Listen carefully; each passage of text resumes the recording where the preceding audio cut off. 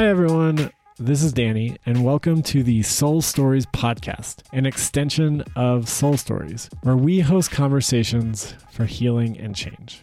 This season, we are focusing on mental health and healing. I hope these episodes are both eye-opening and give you a chance to reflect on your own journeys. Thank you for listening and enjoy. Kerri-Ann Appleton is an empowerment coach and a teacher in every sense of the word. In this conversation, we talk about how to find alignment with our authentic selves and all of the challenges we undergo in that process. She gets super vulnerable. She talks about childhood wounds and all the tools she's using to work with them. She shares about a recent experience with gaslighting and manipulation and all the self-growth that has come from that. And I think that's what I respect the most about Kerri-Ann. She's a coach who not only teaches, but she leads by example. I love this conversation. I feel like I grew from it. I learned a lot. We talked about leaving our comfort zone, what change looks like, how to grieve your old identity to step into your new one. We talk about the cultural differences of dating in Brazil, where she's currently living. And at the end, she talks about how we are born on this planet to grow and expand, which I absolutely love. And I think you will really enjoy this conversation as well. Here is our episode with Kerri-Ann Appleton. Hi, Kerri-Ann. Thanks for coming on the podcast. Hi, Danny. I'm very excited to be here. I've listened to the podcast. It's been really insightful to see so many different guests and conversations because I love hearing people's stories. Mm-hmm. So it was really exciting that you invited me to come on to share my story. Oh, that's really nice. Thanks for checking out the podcast beforehand. Yeah, of course. Where are you coming to us from? I'm coming to you from Rio de Janeiro, Brazil, but I'm from the United States, from Colorado. Nice. You are our not first international guest, but first interview with somebody who is not in the States at the time.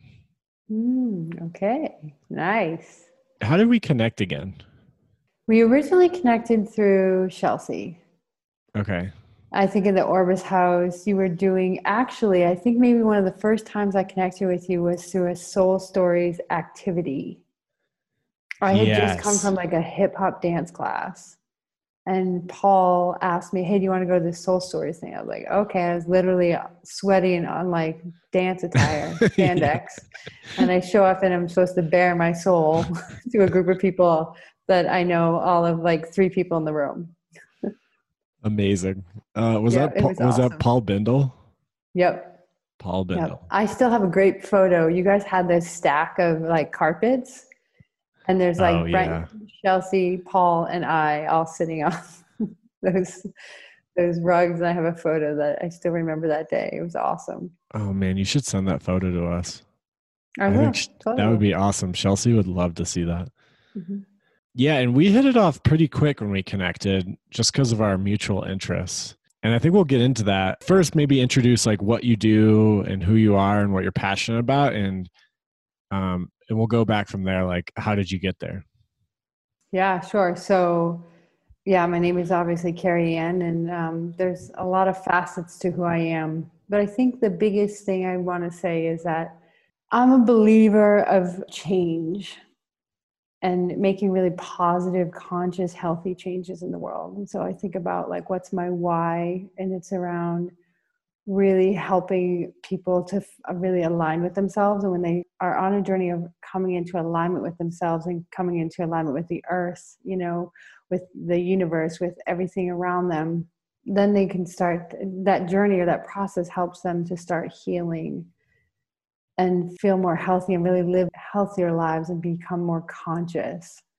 That's really what I'm aiming to complete or to accomplish or to do. I don't know what word I would use to say. I'm still navigating through that in the world. That's kind of like my mission or my passion.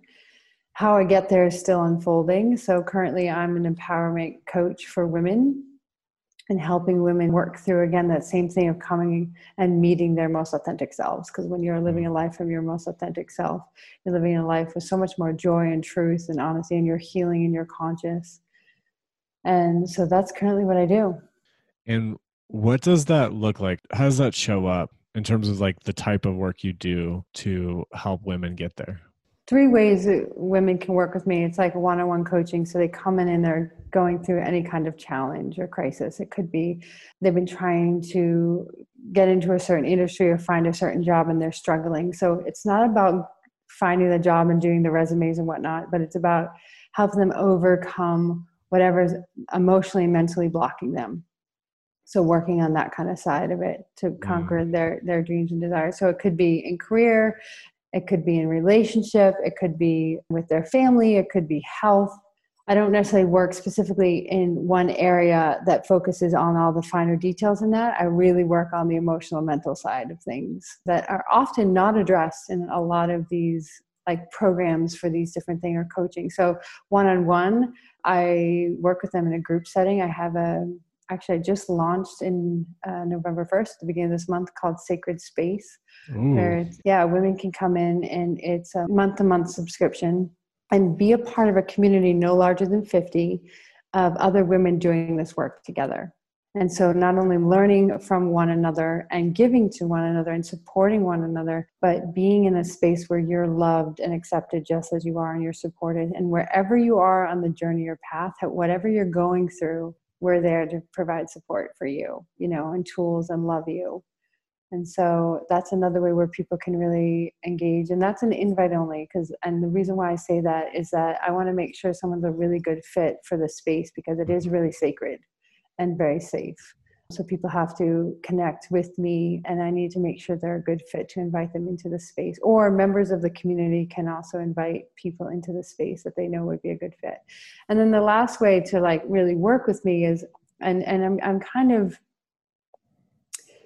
what I want to say, I'm not going to be doing as many of these, but I've been doing these little book clubs to dive deeper into a book. So for example, right now I have a 4 Agreements book club running and we've just Sweet. Yeah, and I add a lot of additional activities from other modalities that I've been trained on or that I use into the mix. Because I don't want people just to obtain the information. I want them to absorb and use it and start practicing it, right? And so often these books, they're phenomenal. They're phenomenal in terms of giving us information. And same things with like these documentaries. I used to watch, and I still do, I'm guilty of it, watch a ton of documentaries. We think about it for maybe 72 hours if we're lucky. And then it's like, it's gone. It's forgotten. We do nothing with it. Right. And I thought there's got to be a way to do something with it and help people to start a practice and be accountable. So I have these kind of quasi book clubs. I mean, I use a book to kind of walk through some of the work. So that's how people can really work with me. That's funny what you were saying. It reminds me of, I'm working on creating a social emotional learning curriculum for kids through soul stories. And I was talking to a teacher and the teacher was like, I was asking her what problems exist within the social emotional space. And she was like, well, in no other subject do we expect a kid to read a book and then completely understand how to practice it. She's like, they have these great curriculums where people talk about emotions, but there's no practice to them. There's no worksheets to them. And it's like, let's give you an algebra book. And then at the end of this, you better know how to do algebra. Yep. It'd be like asking a doctor to just read about how to do surgery without any practicum. Yeah, totally. We have a society of that. Read this book and you'll do everything. Yeah. You'll be everything. You'll be able to do it. No, you have to practice it and practice it. And sometimes when you're reading the book, you don't always know how to practice it. Mm-hmm. So it's nice to have someone, one, to support you and also to have a community to hold you accountable, to do the work. Yeah, I think that's so important to have people around you. Do you find common themes that people are trying to work through in your coaching? Like in terms of like career, health, relationship? Just like you were talking, like the mental and emotional blocks people experience. I mean, the biggest common thing I would say, I don't know, maybe it's a theme, is reprogramming how you were conditioned and patterned, and not necessarily how, but the way you were conditioned or patterned in your childhood. Because most of us don't even realize we have subconscious beliefs and programs that are running how we show up in the world, what we think, how we feel, how we act, how we behave, in really what our reality is because of our own personality. And so realizing that that formed in childhood, the majority of it. And what's beautiful is the mind is neuroplastic, so you can reprogram it.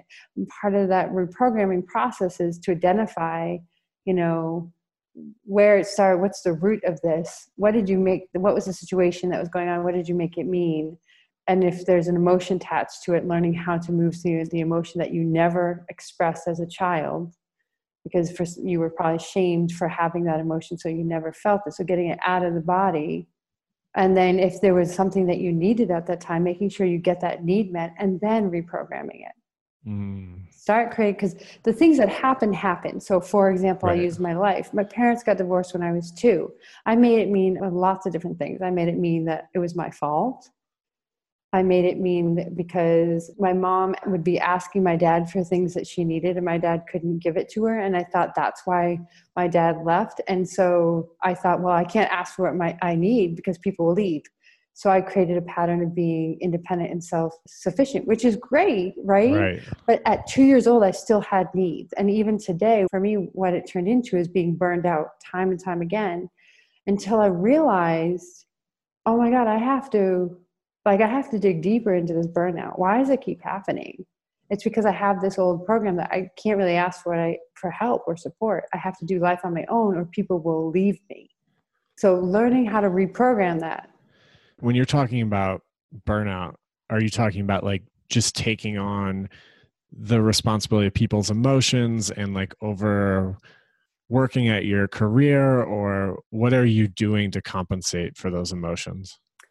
So a lot of things that I used to do was I wouldn't say I took on other people's emotions. Sometimes I did. I felt responsible for how people felt and I took things personally. But I also I took on everything. So I didn't ask like, I'll work 60 to 80 hours a week especially because my previous job was in nonprofits. So resources are very small and the expectations are really high. And so I would work, anywhere from 60 to 80, sometimes 100 hours in a week and take on the world. Jesus Christ. And not ask for help, not ask for help. And I would succeed though. I would, meet the goal. You were rewarded.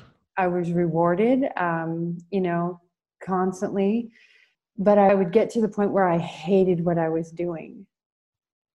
And I used to love what I was doing. So why now? And realizing, and so then I thought, okay, it's the job, so I would leave the job and start a new one and the same cycle would repeat. And that's when I finally said, oh goodness, what is going on here? I have to look at this burnout. And there's something surface and understand, why does this pattern continue to happen? What beliefs do I have? But I didn't have those tools till I started diving into this work and understanding the mind and how it worked, and that, I was programmed. And I created programs in my childhood that are still operating today. Because when you come into this world, we don't know how the world works and how we're going to survive. Mm-hmm. And so we start to just absorb everything. What's going on? And we make meaning to what is happening. Yeah. And until we realize there's what happened, which is the fact, and the story that we created around it. What did we make it mean? And realizing we have the power to change that story. The facts, I can't change that my parents got divorced. I can't say, well, they never got divorced. No, they got divorced.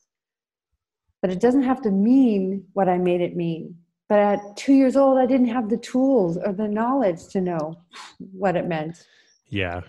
And what was your narrative specifically? My biggest one was blaming myself. And my other one was around abandonment, feeling abandoned, So, and going, okay, I need to hold everything together. When you talk about taking on other people's emotions, I took on my mother's emotions because she went through so much when my dad left, that at 2, I didn't know what to do. So I became the emotional, I don't know what word I would use. Like I carried the weight of the emotion, rock anchor for the family. Yeah. So, I can still remember to this day, many times my mother would come to me and wanting to have a conversation, say with my older sister, my younger sister. And she would say, Kerri, can you have that conversation? You're just so much better at having these conversations than I am. And of course, you want to please mom. So, Right. okay, I'll have the conversation until eventually I was like, why am I in this role? How did I Right. ever get to this role? Does that Yeah. make sense?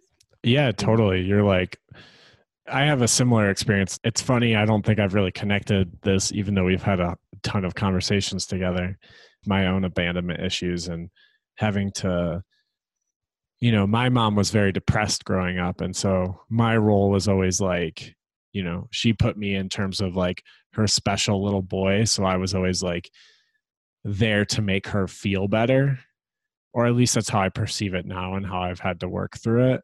And like I took on the weight of her emotions, and it was never good enough for her just because she was dealing with so much that a little kid can't figure out. And so Mhm. I often blamed myself for not being able to support her when I was like so little and didn't have any of the skills. Exactly. And know that your mom is in the same position we are in now. They're Yes. doing the best because they also have all their programming, and trauma and things that happened and what they made that mean. And if they don't have the awareness of this, and if they don't have the tools, they're just going to keep operating the same way. Right. It keeps the Mhm. cycle going. Yep. Yep. So that's like my big passion, is to help people come or have that realization, right? And gain this awareness and gain this tools so they can come back into what I call alignment with themselves. Because we're so out of alignment with ourselves, with our true essence. And we're so out of alignment with the earth, and with each other and with food and with animals. And I mean, just so it's like teaching people how to come back to alignment. It's a healthier place to be, but you Why have to learn the skills. why do you think it's so easy to not be aligned with yourself? I can think of a million ways I could be self-destructive, or I could like not live a healthy life. It's almost like personally I have like this attraction to it, like I'm like I don't want to be in touch with myself. I want to move outside of myself and do 100 different Mhm. things that I could, Mhm. you know. I think the biggest thing in terms of the work I do, is we don't want to accept our shadow because it feels shameful. Like we shamed parts of ourselves and we stuffed them, and we feel like we have to look at them. Then we have to accept that we are X, Y, and Z. We're bad, but we're not bad. Like, for example, there are moments when I couldn't accept a shadow aspect of myself of crazy. And if Interesting. anyone ever said to me, "You're crazy," I'd be like, it really triggered me. And like, I'm not crazy, but there are times in my life that I'm crazy, and that doesn't mean I'm less than. It just means I'm human. And so until we start to, dive in and want to do the work to accept ourselves as a whole being, all aspects of ourselves, it's really, really scary. I mean, I think that's one of the reasons why people don't want to necessarily dive in and do this work, Yeah. because it feels scary. It feels uncomfortable because at one point in our lives, I don't know the science on this necessarily, but I'm going to say that at least the first year and a half of your life, it was comfortable to have emotions because that's how you communicated. You didn't have words yet. So you had to communicate through different emotional sounds. And then there was a point where your emotions were shamed. So you stopped Mm-hmm. having them. And so feeling those emotions feel very uncomfortable because you haven't felt them in a long time. And there's now a connection to a judgment about them. Interesting. Even last night, I was helping a client out, and she was letting go of an old pattern and a belief and setting boundaries with a family member. It was really tough for her because she's always played the people pleaser hero role. And so helping her to step out, and she's like crying. And she said, "Why am I crying?" I go, "You're grieving. You're letting go of an old identity. It's uncomfortable because Yeah. you probably don't do this a lot." But on the other side of it is power. You're taking your power back, and you're going to have more clarity. You're going to feel stronger. But right now it's very uncomfortable. So give yourself love and give yourself grace for how you're feeling as you move through this. Yeah, it makes me think, and I've had this experience too, where when I'm moving through something that isn't like a pattern or a habit that's not healthy for me, it feels like a part of myself is dying almost. It And is. It's yeah, and I love that aspect. I didn't love that aspect of myself, but I was comfortable with that aspect of myself. And it's like if I lose that, what am I going to become? I mean, it's kind of like these little mini ego deaths because we have these identities that we operate in. And we know if we're in that identity, we know how to navigate through the world. We're familiar, even if that identity is not always healthy. So this is why you hear like about prisoners that recommit a crime to go back into prison because prison's familiar to them. They can know how to operate safely in their idea of safely in that space. And in the real world, it feels freaking scary to them. So the same thing is when you start letting go parts of yourself, it is scary because what part are you stepping into? And it's not familiar anymore. But the more you dive into the new aspect of yourself that you want to step in, the behavior, the personality you want to be, it will become familiar. It's just like anything in life. I became a better public speaker by doing Toastmasters and by practicing it over and over and over and becoming more comfortable with it. What do you think pushes people to embrace a new part of themselves versus like seeing that and running away and just living with what they were previously comfortable with? I think there's two things in my experience. There might be more, but from my experience, one is when people hit a rock bottom. It's like a breaking point of like something has to shift. And so they're going to face themselves and do the work. Or as Joseph Campbell would talk about, face the dragon in the, Dark Night of the Soul. And the dragon is usually yourself, by the way. I think as you do this work, this is the second thing about what it takes to do this work, or when you're like, okay, I'm going to do it. As you do this work, you want to keep, and you start seeing the results and you start feeling differently. You want to do it. Like anytime I'm triggered, I'm going to say 95% of the time I'm triggered. It's still 5% probably I don't care to be triggered in that way. But 95% of the time that I'm triggered, I'm like, oh yes, something to heal, something to work on, something to shift. It's an opportunity to up level. Does that make sense? So now I get excited totally about it, but I've had enough moments of times that I've worked through the discomfort of it and sometimes the pain of it to see the results on the other side are way better, that I'm like, okay, let's dive in. Let's do this. Yeah, it makes me think of at work recently, I've really gained my voice in terms of speaking up to my bosses when something they're doing is negatively affecting people I'm supervising and they don't pay attention to it because they're super busy. And I've had this experience of like, I feel triggered. I feel kind of like terror almost. Like I'm like, I don't want to do this. Like, is this going to cost me a future promotion? Is this going to look bad? 100 different consequences I can think of. And then each time my boss has been receptive and it's led to changes.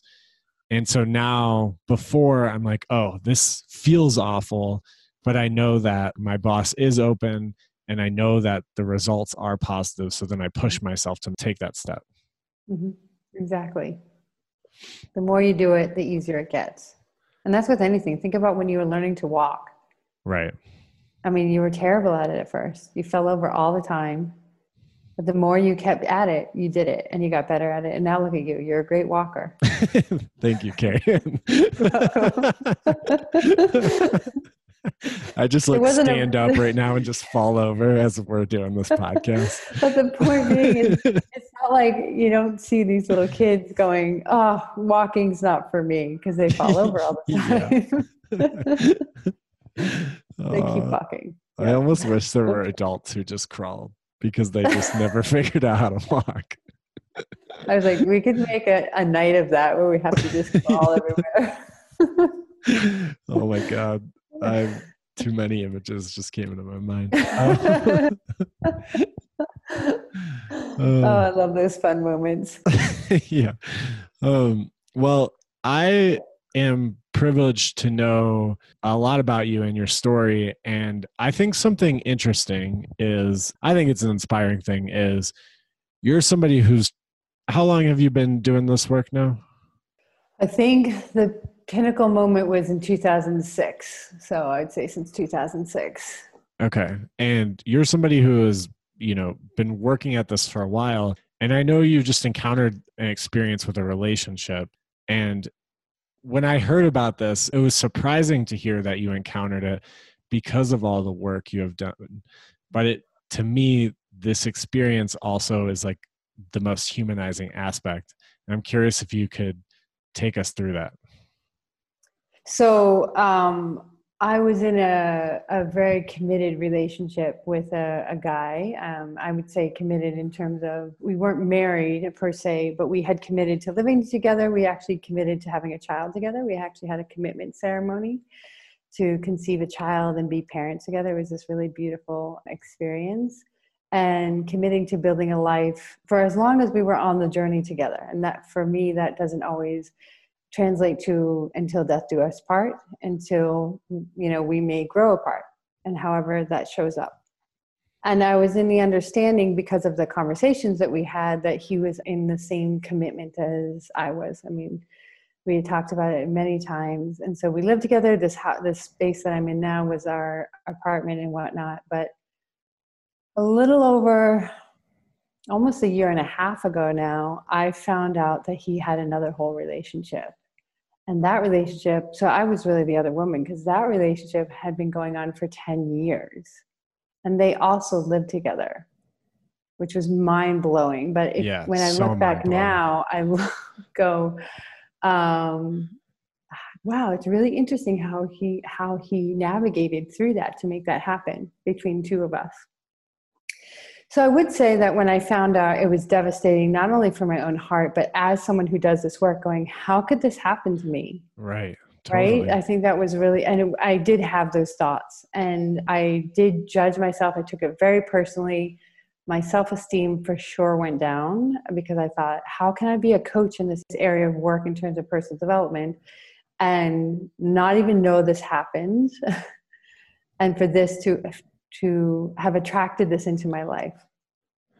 But I look back now almost a year and a half, and I can say it's definitely a blessing. Like, I'm so grateful I went through that experience, both the 2 years that we were together and the last year and a half of like healing and navigating it. I needed to go through everything I went through in order to up-level and expand to the next version of myself. Yeah. Does that make sense? Yeah. And I'm curious, just how long are you with him? We were together for 2 years. And for 2 years, and for those 2 years, he had already been with this family. He'd already had another family for 8 years prior to that. Yep. He had it wasn't quite a family. It was I mean, he had been married previously and had 3 kids, but he was with another woman. Yep. For 8 years prior to me. How did he get away with that? Like, how did he pull that off? Because that is so insane to me.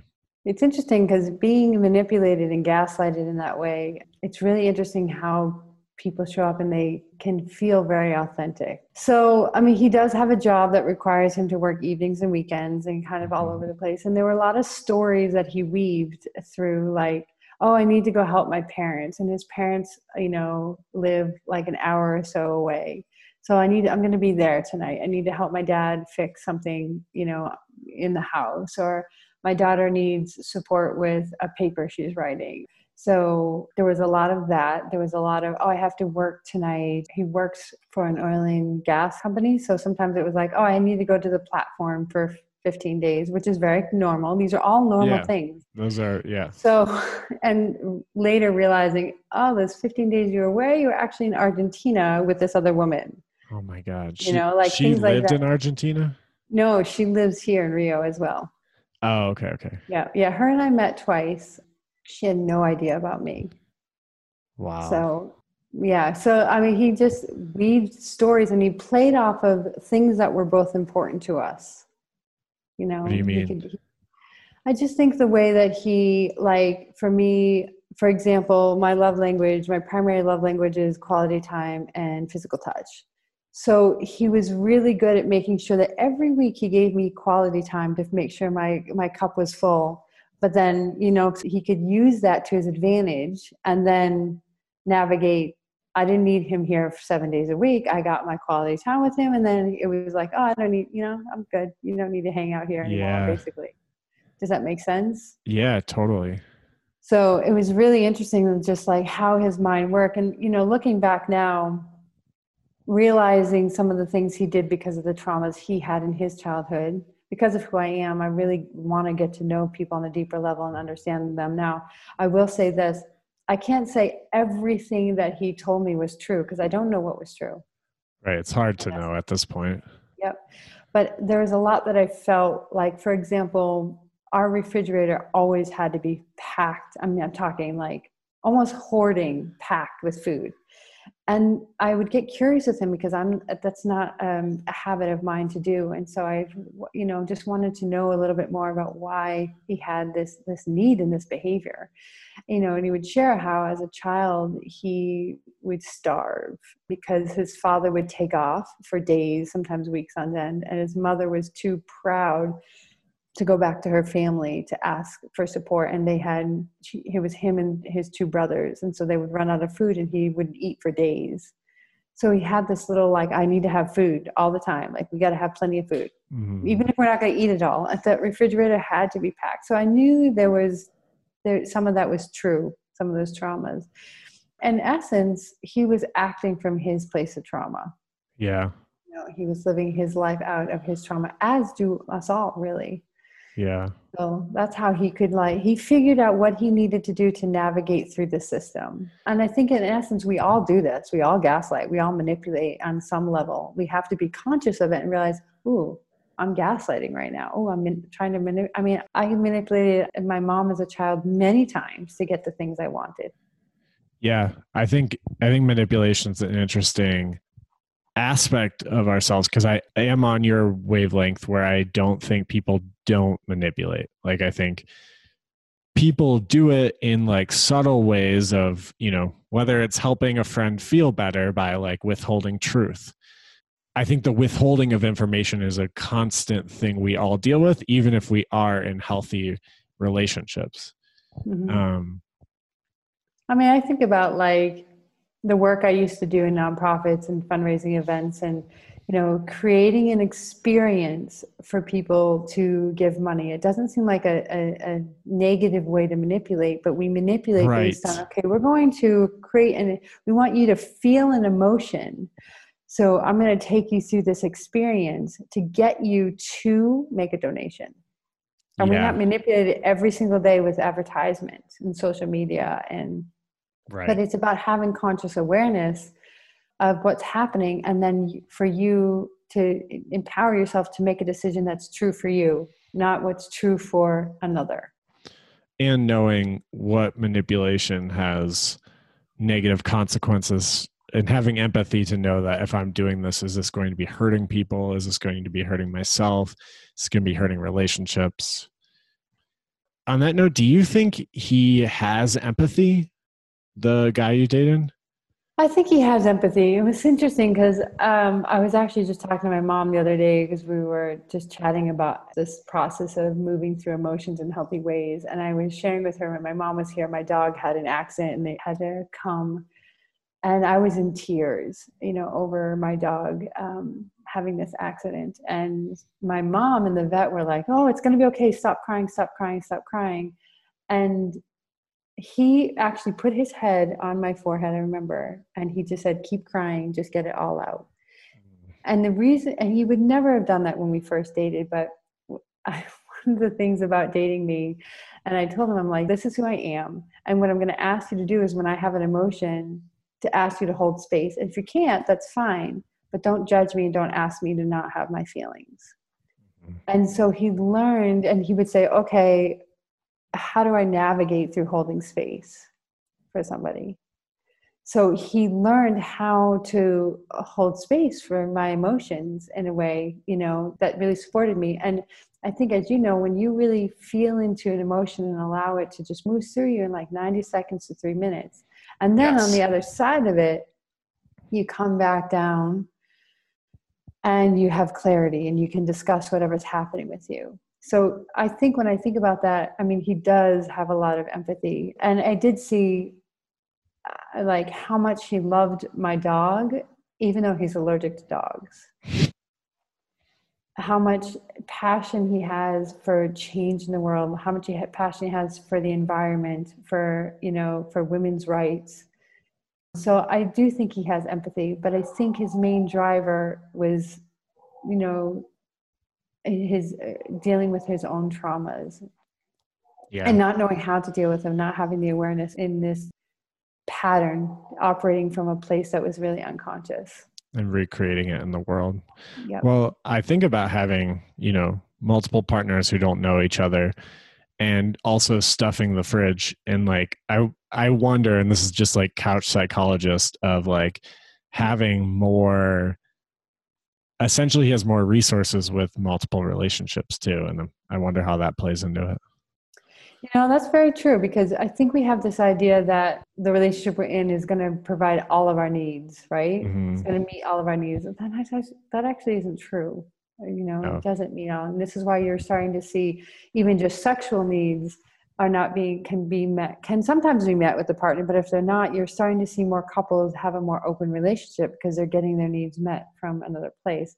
And so, I mean, as you say that, it was interesting. I didn't think about this, but he had to learn, because here in Brazil, oftentimes you are not friends. When you're in a relationship, you're not quite friends with the opposite sex, and for sure not an ex-boyfriend, which I can't say is common in the United States, that you're friends with ex-boyfriends. Maybe you are, but it's not maybe as common as having like you and I are friends, right? Mm-hmm. So he had to learn that, oh wait, apparently I'm the first foreigner he ever dated that I don't operate the same way. I don't have the same belief system or values as a Brazilian does. And there's nothing wrong, I'm going to say, with the values that Brazilians have, but mine are just different. I grew up in a very different culture. And so he had to learn that I have male friends, and he had to become comfortable with that. And that wasn't easy for him. But again, I had said, if you're going to be in this relationship, I'm not going to change who I am.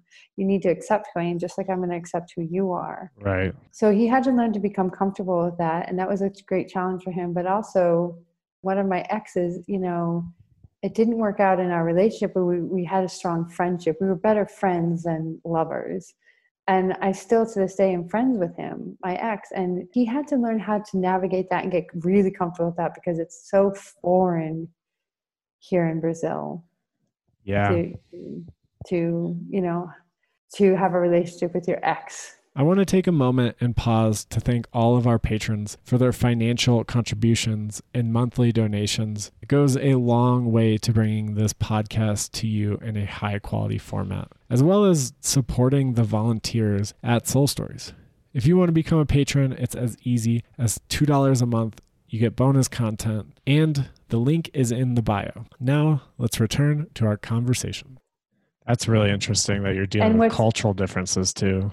Yeah, and what's interesting is that ex of mine is someone that I can go really deep and have deep conversations with, and he understands that a lot more, where my current ex, that was more of a struggle, and it was important to him, but it wasn't a priority to him. So getting your needs met from other places is totally, is actually very healthy. Imagine putting the weight of all your needs on the other person. It feels impossible. You feel like you're just being set up for disappointment. I got to say, I used to be a believer of that, because that was how I was raised, that your partner is everything to you. They're going to do everything for you, and vice versa. But you're just setting yourself up for a failure. Yeah, I've personally been thinking about that too. I kind of think, at least in the US, it's a symptom of our isolation, our like further isolation, is like being like, this one person is going to complete my life. So I don't need friends or community like I did when I was younger. I just need to come home and have this relationship and hang out with this person 24/7. And I think that's just us driving deeper into isolation and away from community, at least here. I agree. I mean, here they have very much a culture of it. The couple is everything together. It's interesting when you start dating. Some of the first things you're asked are, what are the things you like to do?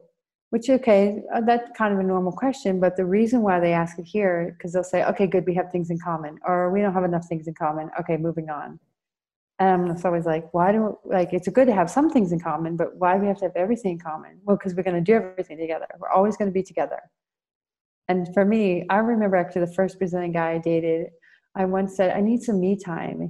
And literally he said, what did I do wrong? I mean, Yeah. you did nothing wrong. I just need some space for myself. That's it. I just want to like make a cup of tea and get a book and read. And we literally had to Google me time to show him that in the US culture, we have this concept of me time, and it wasn't about him because they're always together here. So it's also like you got to navigate sometimes through different cultures and what they make these things mean about themselves. Do you find a greater sense of community in Brazil, or is that like a pipe dream I have? I would say the opposite. I've actually really Interesting. struggled to find a community here. Toastmasters has been one of the closest. Mhm. I think partly because of the way Toastmasters is framed, it's a safe space to practice something and get feedback and give feedback. And we just accept each other without any judgment. So it creates this beautiful community and safe space and dynamic. It's something actually I've had many conversations with friends over the last couple of months, both Brazilians and foreigners that live here, about the struggle to create community. I'm curious though if it's not necessarily Brazil or if it's the fact that I'm here as a foreigner, almost as an That's what I was going to outsider. wonder too. So that I can't say it's necessarily that. Though I have a couple of Brazilian friends that said they haven't had community since they were in school. Oh, that's really sad.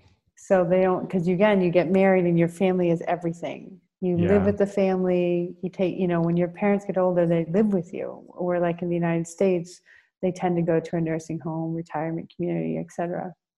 Even here in Brazil, you don't leave the household until you're married. Yeah. Can you talk about the sex motels or hotels? I think those are amazing. Yeah, yeah. I've actually never been to one because I've never had to go to one. But they have all these motels that you can rent by the hour to go and have sex. Because you live with your family so much until you get married, where do you go to have sex? Where do you have intercourse or intimacy and explore one another's physically?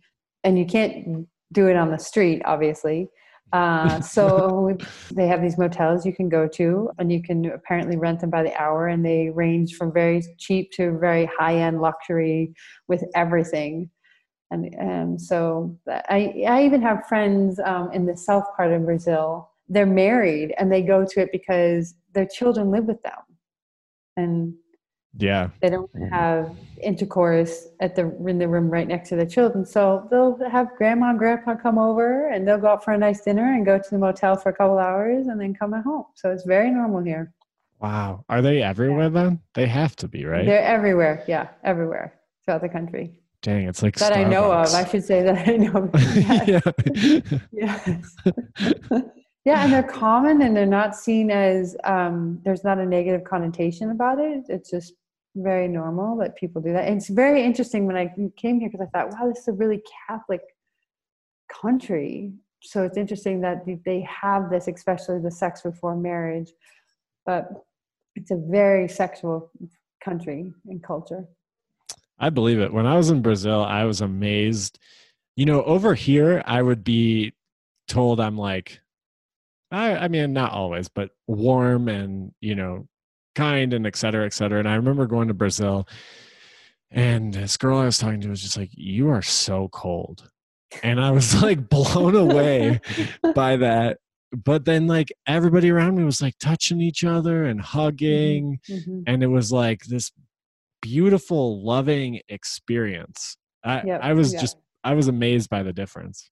Well, this is probably why I was called to be here because as I said, my primary love languages, my first one being quality time and the second one, physical touch. I mean, they Mhm. really do give you quality time here.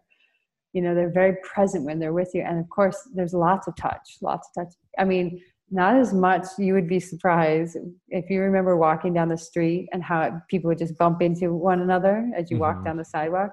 It doesn't happen right now during the pandemic. People are clearly keeping distant, which is kind of foreign for a Brazilian, but I was about to say they might have bigger culture shock with COVID than we would. yeah. I don't know exactly what's happening out there on the street and what's happening when it comes to people hooking up and whatnot, but there's been some definitely shifts and changes for them due to this pandemic. Dang, that But makes me they, so sad. yeah. Well, imagine how hard that is for them when they that's how they express and show love and connect with one another. And it's way more apparent here than it is in the United States. And they can't do that. Yeah, totally. It's so hard for them. Mm-hmm. I want to bring us back to after you had that experience about a year and a half ago. What was the healing process for you? What did you find out about yourself? Those are some great questions. So, this is one of the first times, and maybe because of where I was and where I am when it comes to personal growth, but I actually took some time in past when I broke up with or ended a relationship. And I know this was a deeper kind of breakup than I've ever had, but oftentimes I just shoved it and moved on, like just threw myself into the next project. And I didn't always move on to another guy so quickly. Sometimes I did, but oftentimes I didn't. It might have been a year or 2 years before I really dated again. But usually I just like full steam ahead, didn't process the breakup. It's in the past, so be it. But this time I decided, no, I really need to process this. So I took a lot of time for myself. Actually, I didn't work as much. And I actually couldn't work as much because I started my coaching business. I officially launched my coaching business at the start of that relationship. So anything that happened during that relationship, or I started during that relationship, I wasn't sure what was true and what was not, because when you're heavily gaslighted and manipulated in that way, you just lose all sense of like what the heck is true? Right. I don't know what's true. So I had to ground myself in things that were true. So for instance, I had started Toastmasters prior to that relationship. So I could remember Toastmasters was true. I could remember that. I did some work in my old industry in nonprofits because I knew that was true. I needed to come back and find myself again, those parts of myself again. But it was really challenging to coach because I was like, was that even true? Could I really be a coach? Did I really actually coach? Like, it really kind of screws with your mind. Yep. That was one thing that I definitely did, was take some time. A big takeaway for me was I thought I was trusting myself, even during the relationship, and I thought I was listening to myself intuitively.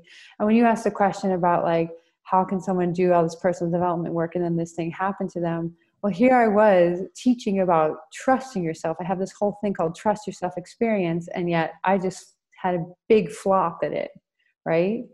And so realizing that I had to recommit to trusting myself and knowing and distinguishing between what was fear and what was wisdom.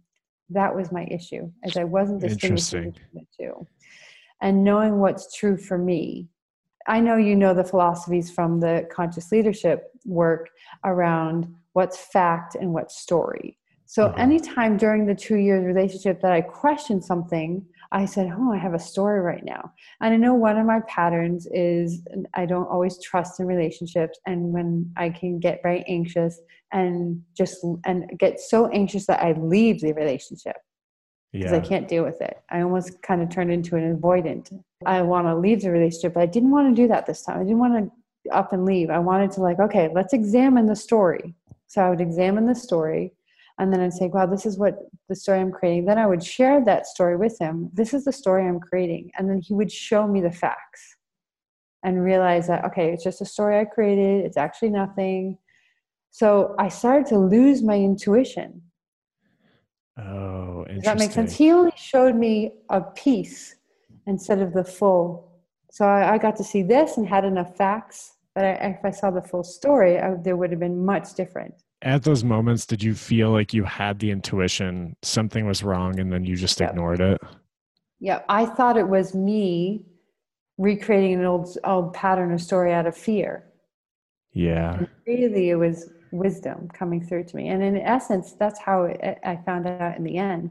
Something didn't feel right. I could feel it in my body. And it was like the universe was signaling me, because I had 2 client calls that day. And in those client calls, there were like little pings that I got. And I was like, it just hit me with something they said. And I thought, is someone speaking to me? And then I kind of really sat with it. And I had actually asked him, I said, I want to take a couple of days off. I just need, something's not sitting with me well. And I just want the space, because I didn't want to react to something and have another whole story. And I thought, and he goes, okay, fine. I'm going to go hang out with my parents. So I was like, all right, cool. And then something just said to me that night, go look at his bedstand, like his table next to the little table next to his side of the bed. And I was like, huh? And the voice again, look at the nightstand, basically. So I went over there and there was a stack of just like papers on his nightstand. And on the top, a bank document for a piece of property, and it was her name. And and then it was interesting because I thought, oh, is this a story I'm creating? And so I asked him, I messaged him and said, what is this about? I just found this. And he's like, oh, she's like a former colleague of mine, an old girlfriend. I'm helping her out with something. And something said, that's not true.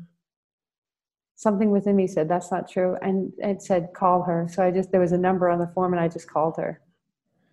And then everything exploded. Dang. So what do you think what was different about that moment? Why did this intuition, I'm imagining that kind of moment had happened before because that's kind of how you explained it. But what made this moment different where your intuition like overrode your narrative?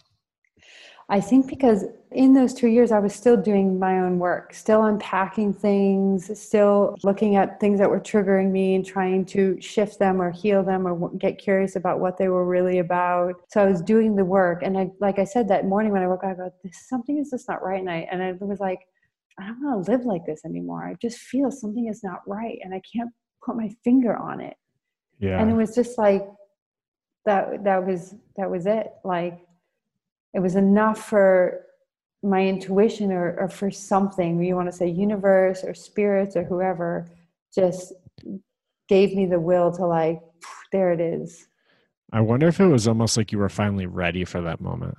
Like I think work. part of it was, you know, there's a point where you do need to be ready, you know, as much as it was probably the most painful experience I went through healing from that betrayal. And when I was in the middle of it, I remember saying, I don't want to be here, not necessarily here on the planet, but I don't want to be in this pain. It's like so intense.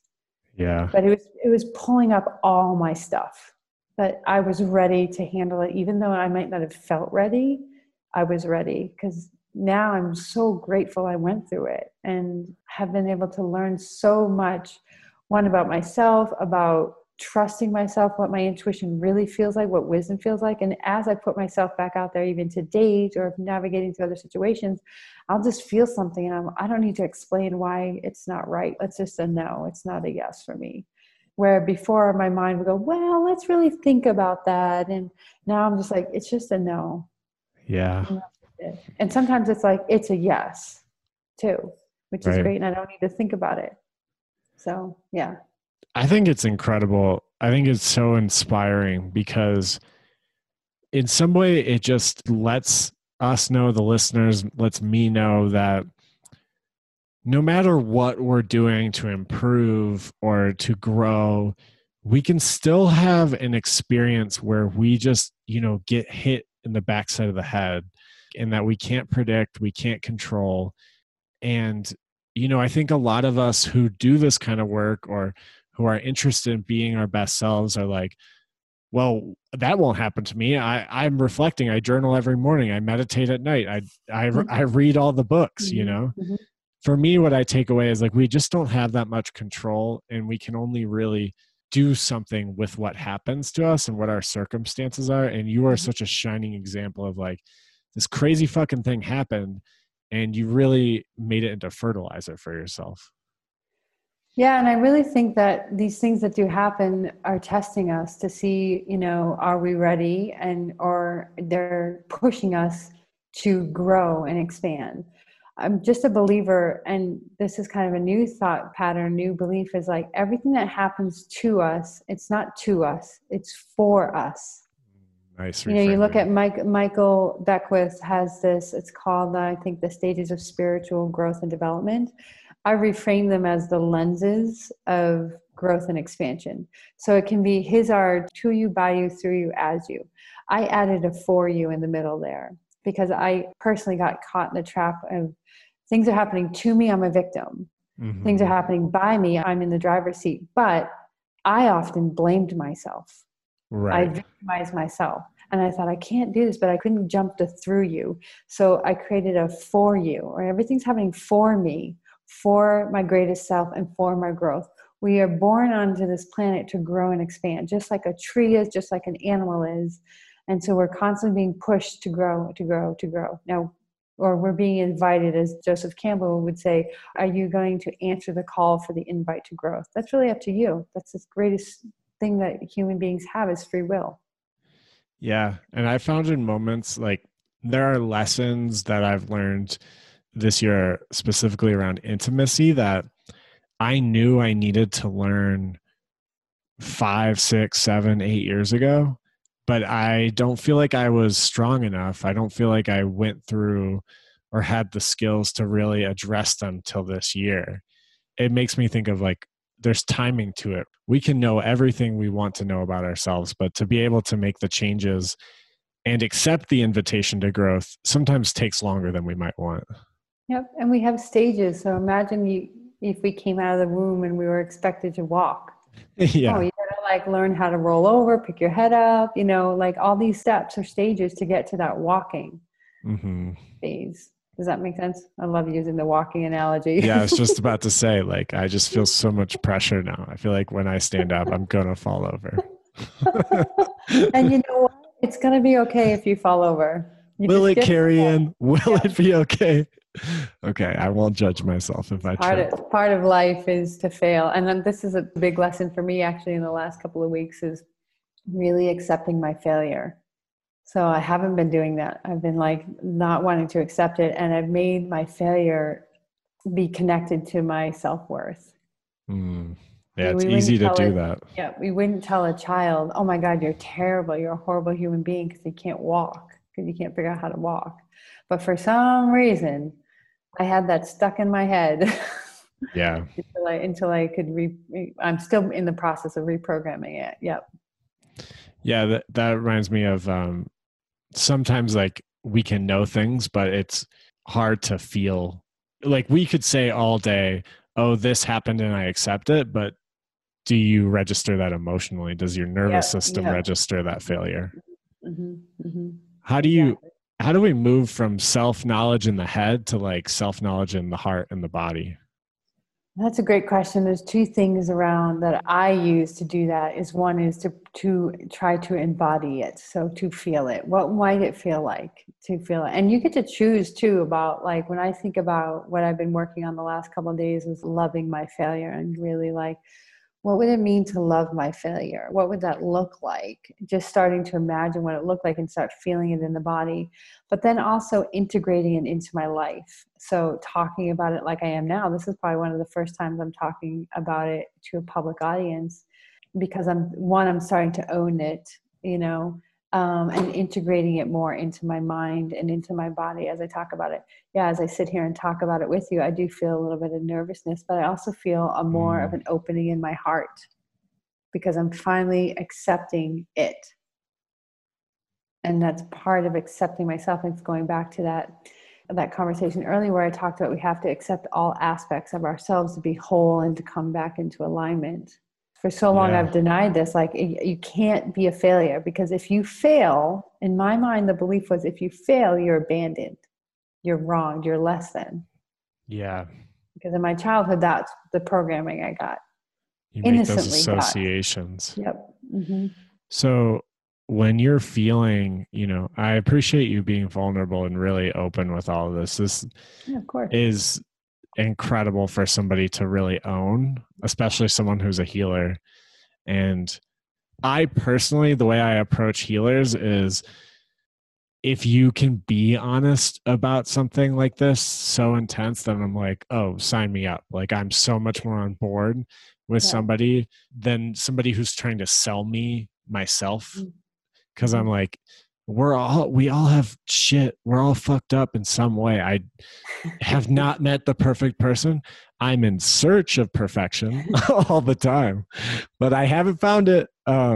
So anyways, I respect the shit out of you for doing this. Thank you. What I have found was I like to just be able to be me. And if I'm going to help other women be authentic and be themselves, I have to do that as well. Yeah. I can't pretend to be something I'm not. It's not easy because I'm in an authority position. People look up to me and they do expect like I have all my shit together. I don't have all my shit together. I'll just tell you right now. But I also want to be relatable. I want for you to know we might not have the same background or situation, but I can feel your pain because I've been through pain as well. I can feel your joy because I've been through joy as well. I honestly think like that's how we're going to heal, when we take the time to understand ourselves and understand others. When we start to fully accept and love ourselves just as who we are, all of our imperfections, then we're going to look at another and say, "Oh, God, I love you too with all your imperfections." Yeah, I mean, I call myself a community builder, and I couldn't tell you how many relationships I've burned and how many bridges I've burned because of my ego, because of judging somebody in my head being like, oh, that person's not doing the work, or that person's not good enough, or that person's coming from this place in my head of being like, I'm not good enough. I feel like shit about myself, and then directly hurting people in the world because of the shit in my own self. Mm-hmm, mm-hmm. Exactly. This is why I love the book, The Four Agreements, because it gives you some tools and understanding of one, of yourself and of others. So even yesterday I had a conversation because as I said, I'm working through this failure piece of mine. I had a conversation with my stepfather, which is one of the memories of where this stems from. And he was so open to having it. And because I went into that conversation open to learning from him and listening, I learned so much about him that I had made assumptions about. And that was totally unfair on my part. Like he's doing more, he's doing the work in a different way. Yeah. It's not one way to do the work. And not to say he cannot necessarily meet me where I'm at, but it was so eye-opening to see a different side of him. But I also held the space. I didn't start the conversation in terms of judging him. I created the frame and the space for us to have that conversation in a healthy way. And because of that, he shared more of himself that he's never shared in his life. Wow. That's so powerful and so hard to do with like parental figures in your life. Really hard. But I don't think, even a year ago or 2 years ago, I could have had that conversation with him. He was a huge trigger for me, and I had to learn how to regulate the emotions, work on some of the triggers to be able to step into that conversation. Not to say that yesterday, and he didn't trigger me yesterday, but not to say that he might have triggered me. And I think I'm more prepared and ready to deal with those triggers. And, we even talked about repairing our relationship to having a healthy relationship. How did that feel? It feels really good. I mean, of course, I'm not going to hold on to the expectation because I don't know, what if he's going to do the work to have that relationship. It's up to him. And I don't know, things shift in our lives. Like things happen, like this pandemic happens and somebody goes into a full state of fear. They show up very differently. And so that's where compassion and empathy can come in with a boundary. Yeah. You can understand, but you can still hold, this is what I need. And respecting yourself. I think that's really difficult for people to do. Can you give me an example of what compassion looks like while still being firm with your boundaries? I think that's a great question. And I don't know if I've ever explained it, but let me see if I can navigate through it. I think realizing what you need is from a place of self-love. It's not necessarily from a place of selfishness in terms of like, I want this, I need this. So respecting what's important to you, and you're responsible to keep yourself safe. So putting yourself in a situation, for example, where someone is physically or emotionally or verbally abusing you. And of course, it depends on your situation. But for me, if I'm in that situation, I can walk away. Mm-hmm. And then I can look at the person and let go of any judgment towards them. So in essence, when I think about forgiveness is not to me, oh, it's okay, you did that, I'll let you back in. No, forgiveness is saying, I'm not going to judge you for this. You're human and you have your life experiences, and you're probably showing up this way because of your pattern and conditioning, trauma, things that happened in your life. And so I understand you're human, and I'm going to send you love and light, but I'm not going to interact with you. Yeah, you can let that person go. If you choose to show up in a different way, then there's a door. And I will graciously unlock and open that door. But if you're going to not do that, then I'm going to keep that door shut. And that doesn't make me a bad person. Some people will say, you're bad, you're horrible, you're not. No, I'm not. And that's the hard thing, because that's the manipulation and gaslighting. And I constantly see it. Like, my sister told me I was horrible because I didn't go and do this for her. But I'm exhausted. And okay, you're not, are you really horrible? No, you're not. You're exhausted. You're exhausted. You need to take care of yourself and fill your own tank right now.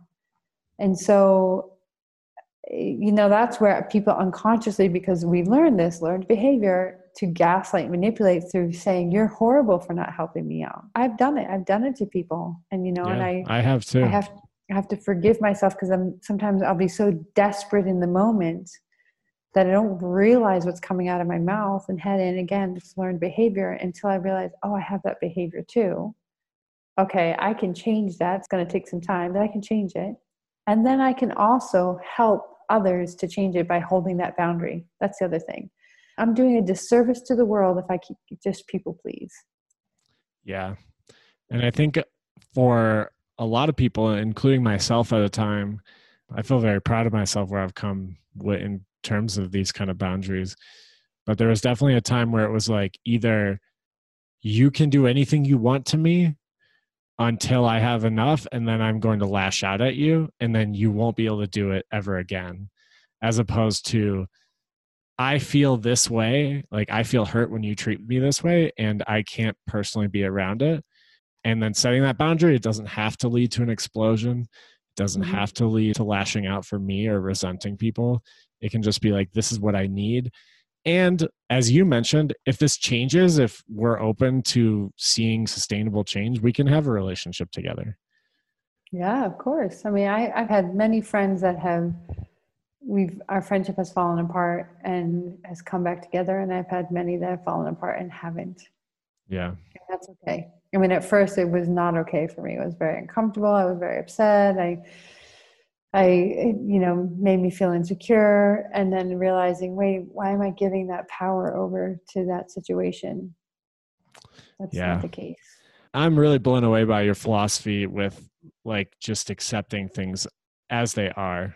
Things are happening for you. I really love that, because it makes me think of the things still coming at you. Like, you can't control what's going to happen to it or how it comes, but we can move with the energy that comes towards us. Yep, for sure. Trust me, I still get into the, oh my God, this has just happened to me mindset. And I go, wait. Yeah. Okay. I'm captain of fuck you, motherfucker. Yeah. And put on a different lens. There's a lot, and especially when we're triggered, because when we're triggered, that's usually when like the defense goes on, right? Big time. And like, I'm a victim, I'm going to push back and going, and I definitely show up sometimes still that way and going, okay, wait a minute. Especially once I've regulated myself and my nervous system has come back down, I can go, And I do that kind of curiosity and wonder from a place of, again, love, because before I would be in the by me, like, oh my God, I did it again. Let me blame myself. Right. And I'm victimizing myself. Like, let's get curious about this. This is where I can learn and grow and explore and expand. Mm-hmm. Well, I'm curious, as we're starting to wrap up, if you have any kind of final words for our audience. God, there's a lot I could say. I just think that like each of us, I don't remember the statistic, you're 4 billion trillion something, in terms of your chance of being here, Oh yeah. Whatever that statistic is, that the egg and the sperm will match up and you'll have a life. But it's a gift, even when it feels hard, right? It's such a gift. And when you look through the lens of from birth to death, you're growing. And sometimes you're physically growing, right? And then there's a point where you stop physically growing and you feel like you're descending because your eyesight goes, your back starts to hurt, you have knee problems, but you're still growing and expanding.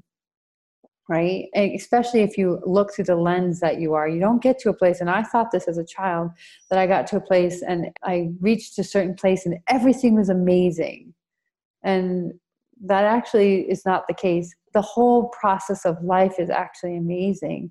And we're just constantly growing and constantly hitting another peak and another peak. It's like when you're hiking in Colorado and there's all these, 14ers getting to that next peak and the next peak. It's so amazing. It takes work to get there, right? Each time. But the more you do it, the more you enjoy it and love it. So, practice looking through the lens of this is happening for my greatest good. And even though it doesn't feel that way, but the more that you look through that lens, then it will start to feel that way more and more. And you'll start to see how it's for your greatest good. My mother used to say when I was a child, she was actually a lot wiser, and she still is, I think, a lot wiser than I would give her credit for. She used to say, how can you make this the best thing that ever happened? Oh, that's so sweet. Mm-hmm. Every little thing that happened to me, she was like, how can you make this the best thing that ever happened?